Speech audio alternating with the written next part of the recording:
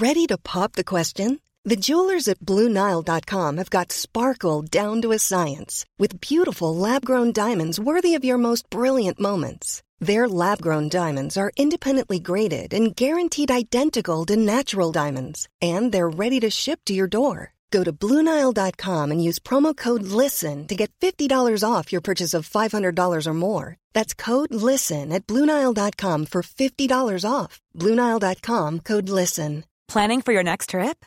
Elevate your travel style with Quince. Quince has all the jet-setting essentials you'll want for your next getaway, like European linen, premium luggage options, buttery soft Italian leather bags, and so much more. And is all priced at 50 to 80% less than similar brands.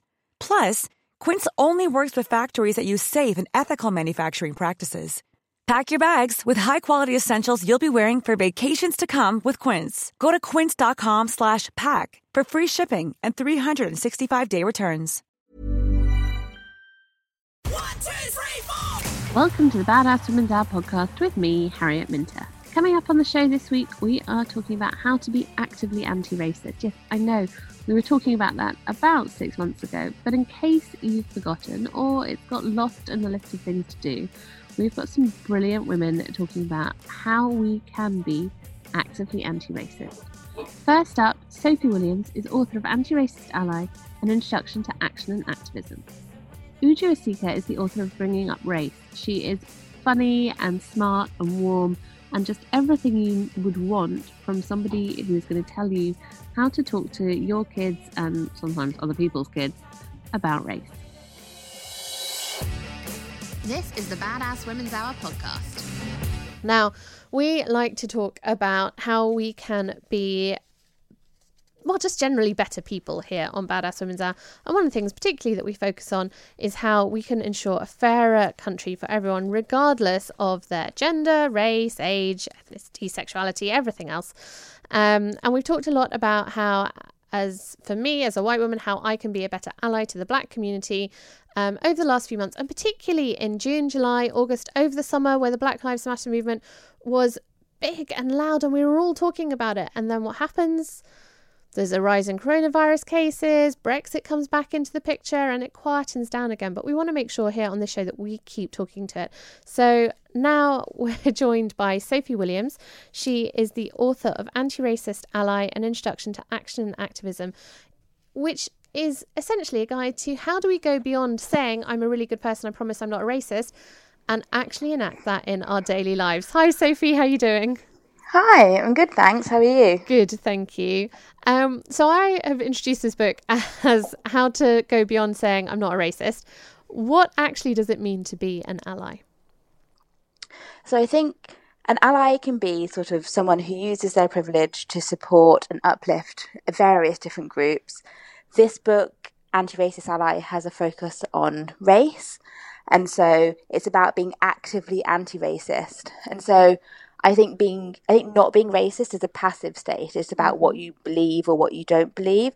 Whereas being anti-racist is an active state. It's about taking action and making or trying to make change in the world. Why did you decide to write this book? Interesting. Okay, that was an accident, essentially.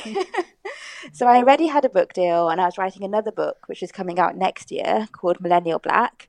Mm-hmm. And I had the social handles for that to sort of spend the time building up a community because I didn't have any profile and I thought, okay, I'm going to need to build a community here. And then after the murder of George Floyd and Ahmaud Arbery and Breonna Taylor and all of the sort of terrible things that happen to people whose names you don't even know, I just felt really helpless. But my career has always been in social. And so I put out some posts about allyship, and my account at that point had a couple of hundred followers. And those posts, for some reason, something happened. And I suddenly had 50, 60, now a few months later, 180,000 followers. Wow. And so I went to HarperCollins, who I already had the book deal with, and just said, I really want to take this conversation offline. I really want to be active in what I'm doing, because I have to also live what I'm trying to sort of encourage other people to do. And so because it was a result, I guess, of my Instagram, because that conversation was happening and that audience was there, that I was able to take that message offline. And what are some of the things that we can do to be actively anti-racist? So the first thing that I generally ask people to do is recognise their privileges.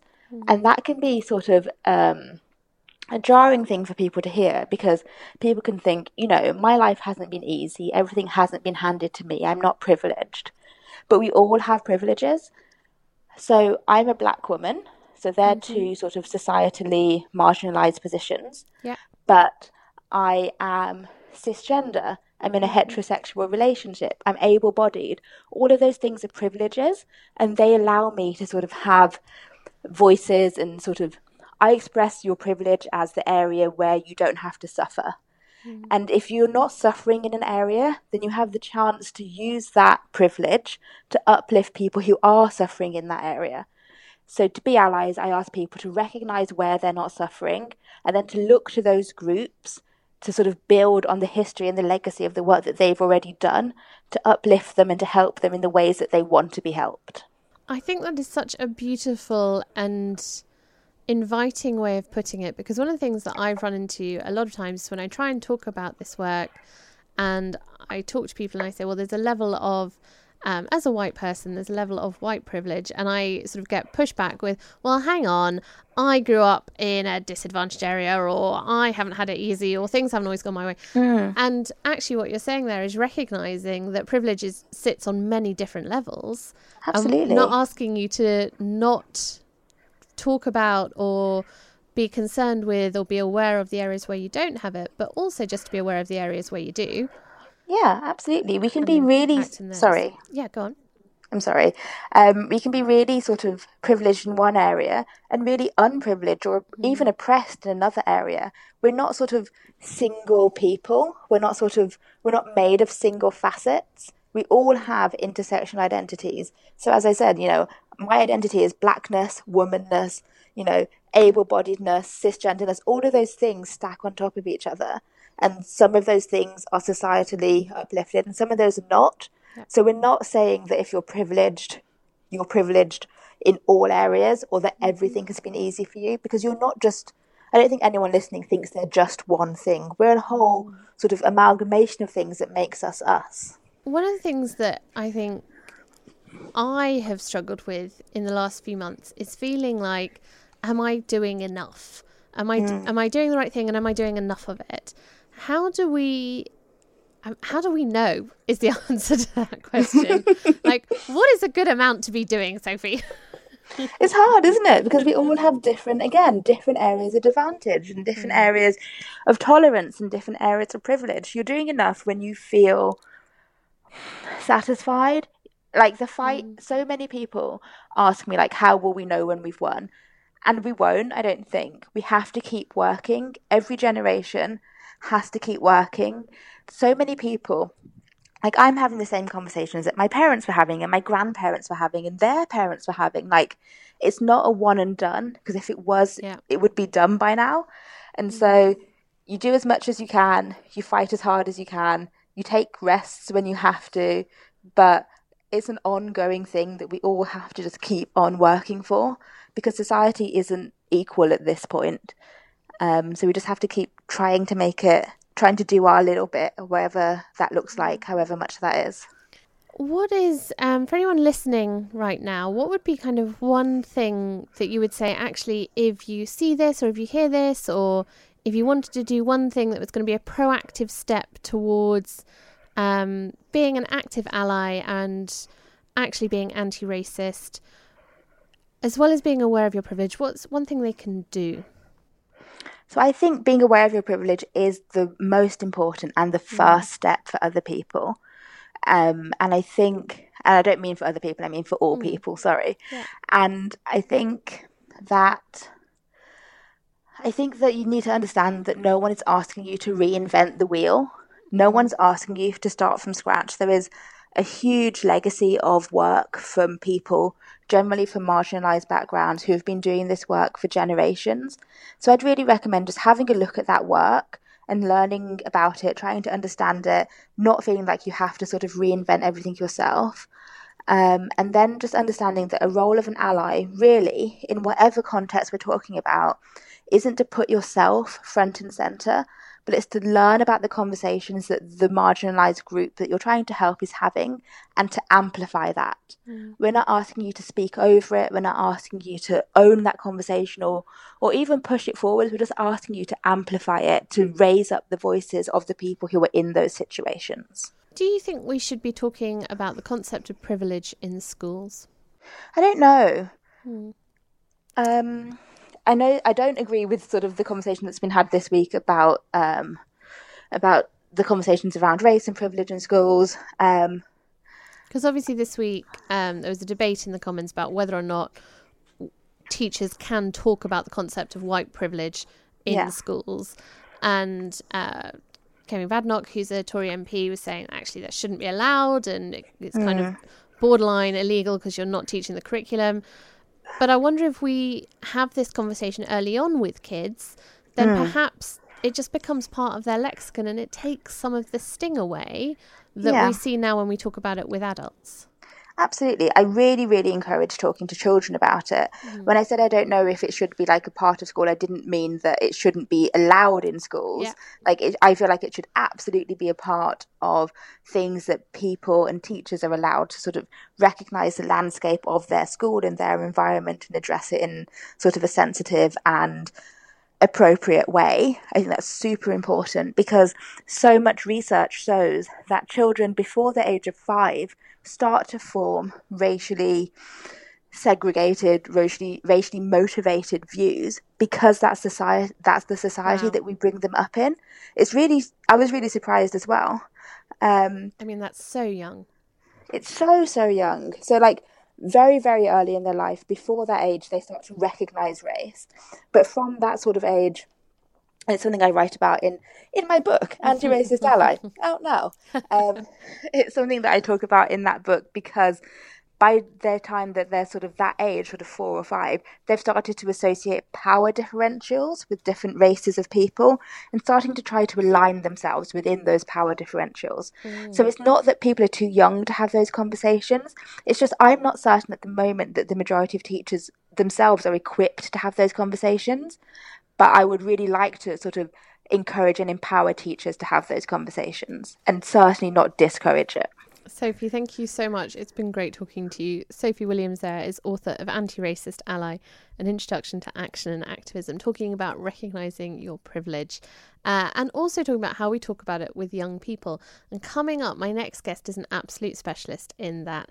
She's literally written the book on it. So if you're not sure how to talk to your kids about race, about racism, or if your kids have done that really awkward thing of being unintentionally racist and you don't know what to say, she has got the answers for you. That's next here on Badass Women's Hour XL. When you're ready to pop the question, the last thing you want to do is second-guess the ring. At BlueNile.com, you can design a one-of-a-kind ring with the ease and convenience of shopping online. Choose your diamond and setting. When you find the one, you'll get it delivered right to your door. Go to BlueNile.com and use promo code LISTEN to get $50 off your purchase of $500 or more. That's code LISTEN at BlueNile.com for $50 off your purchase. BlueNile.com, code LISTEN. Hey, it's Paige DeSorbo from Giggly Squad. High quality fashion without the price tag. Say hello to Quince. I'm snagging high-end essentials like cozy cashmere sweaters, sleek leather jackets, fine jewelry, and so much more. With Quince being 50 to 80% less than similar brands. And they partner with factories that prioritize safe, ethical, and responsible manufacturing. I love that. Luxury quality within reach. Go to quince.com/style to get free shipping and 365-day returns on your next order.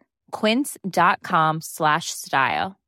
Imagine the softest sheets you've ever felt. Now imagine them getting even softer over time. That's what you'll feel with Boll & Branch's organic cotton sheets. In a recent customer survey, 96% replied that Boll & Branch sheets get softer with every wash. Start getting your best night's sleep in these sheets that get softer and softer for years to come. Try their sheets with a 30-night guarantee. Plus, get 15% off your first order at bollandbranch.com. Code BUTTERY. Exclusions apply. See site for details.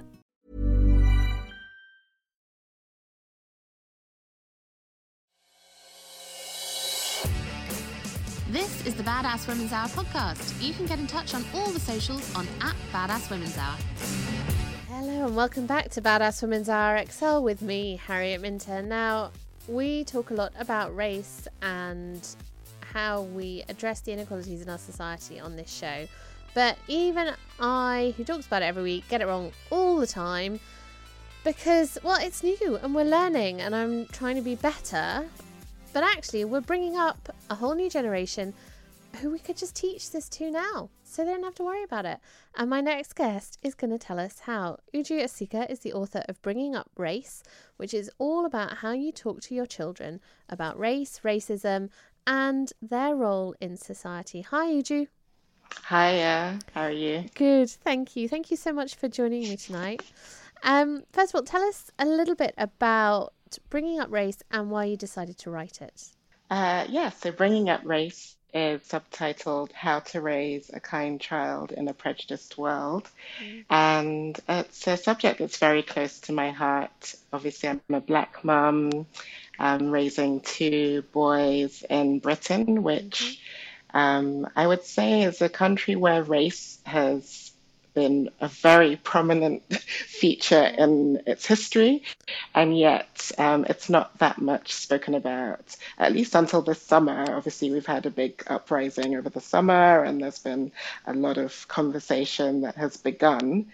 So we're only at the tip of it, but I really wanted to start conversations. That's kind of the focus of the book, is just to get people to open up, and especially with their kids. I think certainly lots of the white parents I know really want to talk to their kids about race, but are concerned that they themselves don't know enough to get it right, and that they don't really know when to start the conversations, how to start the conversations. What is some advice in the book that, certainly around the kind of how and when, that you think is important? Right. Well, I'll start with the when. And for me, the when is right now, as soon as you can, before your kids are born. If your kid's already born, start now. Even if you have a baby, if you have a toddler, just start talking. You don't have to have a big, long, heavy lecture about race and racism. Just start by asking simple questions, open up the conversation. If your child is a toddler or is sort of around preschool age, they might have questions about things like skin color or hair. So just be very open and honest. And if you don't know something, then you can just say, let's find that out together, or let me look into that and I'll come back to you. But the most important thing is to have the conversation.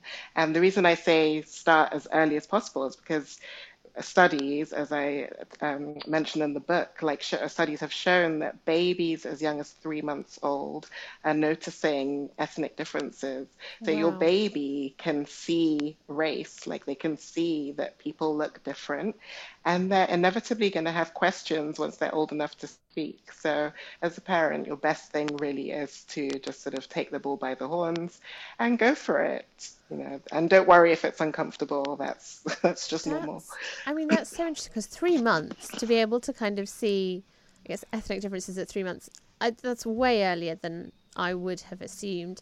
Do you think children understand about the concept of privilege and racism earlier than we think? Definitely. I think because by the time your kid gets to around 2 or 3, again, there have been lots of studies on this, and kids are already starting to show what's called in-group favoritism, where they sort of sort themselves into groups and they decide which group they prefer, and they tend to pick a group that is more like them, and they tend to have very sort of blanket opinions about certain groups, because they have very simple ways of reasoning and figuring out the world. The reality is that your kid is picking up cues about racism and race from all around you. They're learning about who lives where, who drives what cars, who works in certain jobs, who teaches them at school. There's so many messages that are coming at them from all directions, which they might not be able to process, but they definitely can see and they're aware of. So it's really important to start guiding them through these kinds of conversations. As a Black mother, how do you talk about race with your children? What are some of the things that you want them to be aware of? Yeah, I think for me, it's really mostly when I talk about race with my kids, I tend to focus on the positive. Because I think when we talk about race, very often there's a whole big focus on the negative. Yeah. And especially for Black families and families of color, you're often on the defensive. You're often trying to protect your child from a world that, you know, is going to judge them for the color of their skin or for the way they talk or what their name is. But I try to keep it positive, to really celebrate who they are and where they come from and their culture, not just as, I'm born in Nigeria, so they are Nigerian by my ancestry, but they're also British, they're Black British. There's so many elements and layers that go into who they are. So I really try and focus on that and keep that conversation open so that if they have any questions or if they have any difficulties or concerns, they can always come to me and come to their dad, and we can sort of talk our way through it if we can. Have you, or do you think you will, have to talk them through racial bullying? Yes, unfortunately, that has already come up for them. I think my youngest was, I'm trying to think, he was probably about 7 when it happened, and my eldest, so they're now 11 and 14. And unfortunately, they've had an incident, and it was outside the school with another boy from the school. And it was dealt with really well by the school, but it was certainly a difficult thing as a parent to realize that no matter what you say or what you do, they're still going to have to confront these issues when they leave the house. So I think for me, it was just to explain to them that it's not about them, really. That's the thing with racism and mostly any type of bullying. It's not actually about the victim. It's more about power and about whatever is going on with the person who is doing the bullying. So we were able to sort of talk it through and discuss. I mean, sadly, when one of the issues, and I wrote about it in the book, was the other kid calling my boys, saying that they had fat lips, which they didn't even understand as a racial slur. So it was another mum who had witnessed it, who picked it up and then brought it to my attention. And that's how we followed up with the school. So there's stuff that happens that they're not even aware that it's like a racial thing, but they pick it up, you know, they feel it. So it's a difficult one. And I think for kids, it's always just, you know, any point of difference, isn't it? That's what we're so aware of as kids. Any way that we're different, feels so pointed, doesn't it? Absolutely. And I think that's kind of the message of the book is that you've got to teach your kids and encourage your kids and guide your kids to really embrace difference. And, you know, it's not just about sort of tolerance and acceptance. It's about actually embracing and being really, really comfortable and joyful about diversity. It's such a wonderful thing. I mean, it really is amazing for me. That's kind of the miracle of diversity, is just how very different everybody is, and yet in many ways we're all the same. So that's something that's really important to teach kids, and kids can pick that up from when they're really young. So yeah. How do we teach kids not to be cruel? Because, you know, this is almost a cliche, isn't it? That kids are cruel, right? That they don't almost sometimes understand the impact of what they're saying. They're just jockeying for position. They're trying to assert themselves in the world. How do we raise kinder children? Yeah.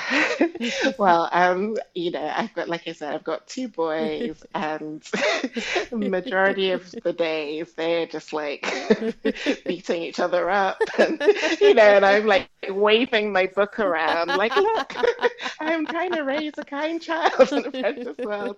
And they might just sort of use it as another weapon. No, the thing is, like you said, kids are kids and they will be kids. And I think as parents as well, you're not going to, even you as a parent are not going to be constantly using your kind words and being the model of perfect behavior. But I think the thing is just to keep shifting their focus. So no matter what's happening, you can still always come back to what are your core values. If your core values are kindness, then no matter how many times I'll have it. So there's a quote that I have I used to write down stuff that the boys said when they were younger. And my eldest, Ezra, he has this quote about Jed, and it makes me laugh because it captures just exactly their relationship. And so Ezra said, he said, Jed is a very kind boy. He has kindness at his heart. If you beat him up, he will forgive you. If you almost break his head, he will still forgive you. He is very kind. And that to me is kind of, that's what captures it in a nutshell for me. Like, at the end of the day, their relationship is solid. So even though I spend my days like trying to like referee their various arguments, I know that, at the core of who they are is kindness. And I know that when they go out into the world and when they interact with like their peers and their friends, they behave kindly. They're not cruel people. And so it's really a practice. I mean, that's what it is. Kindness is a practice. So we used to practice doing one kind thing every day, just one kind thing, just start there and just keep it going. So I wanted to ask you, what parents should do when their child does the thing that we all sort of dread, which is they say something in all their childish innocence, which is fundamentally racist. Right. And you're there going, oh my God, what do I do? How do I make this better? What is your advice there? Yeah. I think, just take a moment, take a breath. It's completely normal. And even if you panic, I always say if you have a panicky response, I wrote about an incident with my boys in the book, and it's like, I just had a complete panic and I freaked out. It's like, I'm like, don't say that, do not, And the thing is, if they're asking a question, then you want to respond to their question and just be open and be direct and keep it simple.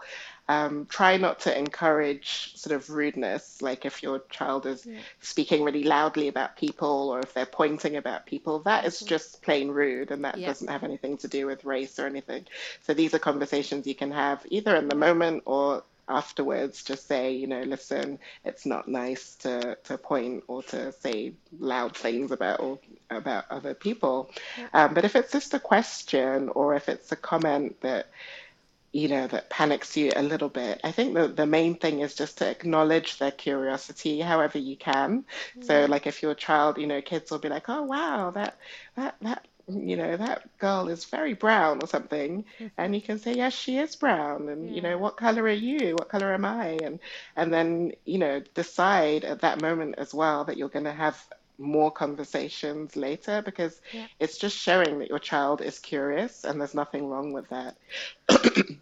And even if they do say something that is outright racist, again, you can check it. You can say to them, no, that's not a kind thing to say. We'll talk about this more when we get home. And then when you get home, do go into what racism is. I think there's a lot of fear and confusion and worry about how to talk with your kids about race and whether your kids are old enough to learn about racism. But absolutely, you can talk to even the smallest child. Some kids are too young. They're very, very young. So you can talk about like, that's just not kind or that's just not fair. But if they're old enough to understand that, listen, you don't say things about people because they look different from you or sound different from you, then you can just have those conversations and keep having those conversations. Like, it's not a one-time thing. Do you think in the past year that parents and schools have become more aware of how they talk about race and racism with their children? Definitely. I mean, I'm really excited about, I keep calling it a moment because it really is a moment in history, certainly in Western history. And unfortunately, it's come on the back of a lot of pain and a lot of trauma and a lot of struggle. But it's a moment where people are actually listening and deciding to take action upon themselves. So it's no longer that race is a black thing or it's something for minorities to worry about. It's like this is a community effort and everyone has to get involved. I do really, really hope that schools become even more involved because there's so much work to do in education across the board, not just from the curriculum, which needs a whole lot of work in terms of teaching proper Black history and about racism and what race is, but just, in terms of staff training, just basic, like even parent-teacher forums, there's a lot of things that can be done. So I'm hoping that things will move forward. As a Black mother, do you get a lot of white mothers asking you, how do I talk to my kids about race? And if so, how do you feel about that?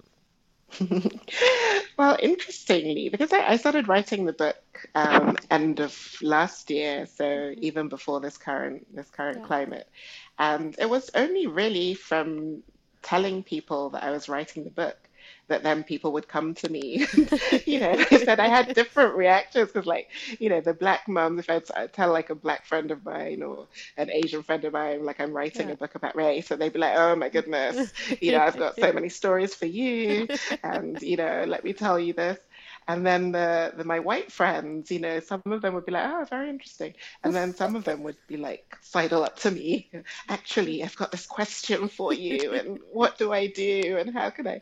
And the thing is, I myself, someone said to me, oh, you are an expert now, but I wouldn't call me, I'm not like a race academic, I'm not an expert. And the thing is, Black people and brown people, we're not race experts. We've just had to deal with racism. So we're coming at it also very often from kind of a defensive angle. And, my message to all parents, Black, brown, wherever, is just to come at it from a positive and proactive angle so that we're not always having to sort of be on the back foot or be on the defensive or wonder about what to do next. Like we kind of feel more in control and feel more like we are open and embracing of race is such a weird thing because as I talk about in the book, it's a fiction. I mean, it's a construct. It doesn't really exist. It's something that was made up to control and, for an economic incentive on the whole. But at the same time, the diversity of humanity is just amazing and incredible and wonderful and potentially enriching. And so those are the kinds of conversations that I would love us all to be having. I think your book is going to start many of them. Uju, thank you so much for talking to me. It's such, when you just talk to somebody and you know that their book is going to be great and you can't wait to read it. Bringing Up Race is out now by Uju Esika. If you have got kids or even if you're thinking of having kids, I think it is a must read. You've been listening to Badass Women's Hour. If you like the show, then help more people find us. You can tag us or talk to us on social media using @Badass Women's Hour. Or you can be really lovely and leave us a review and a rating. 5 stars, please. It helps boost us up the podcast rankings and allows other people to find us. We'll be back next week with more badass guests and in-depth chat.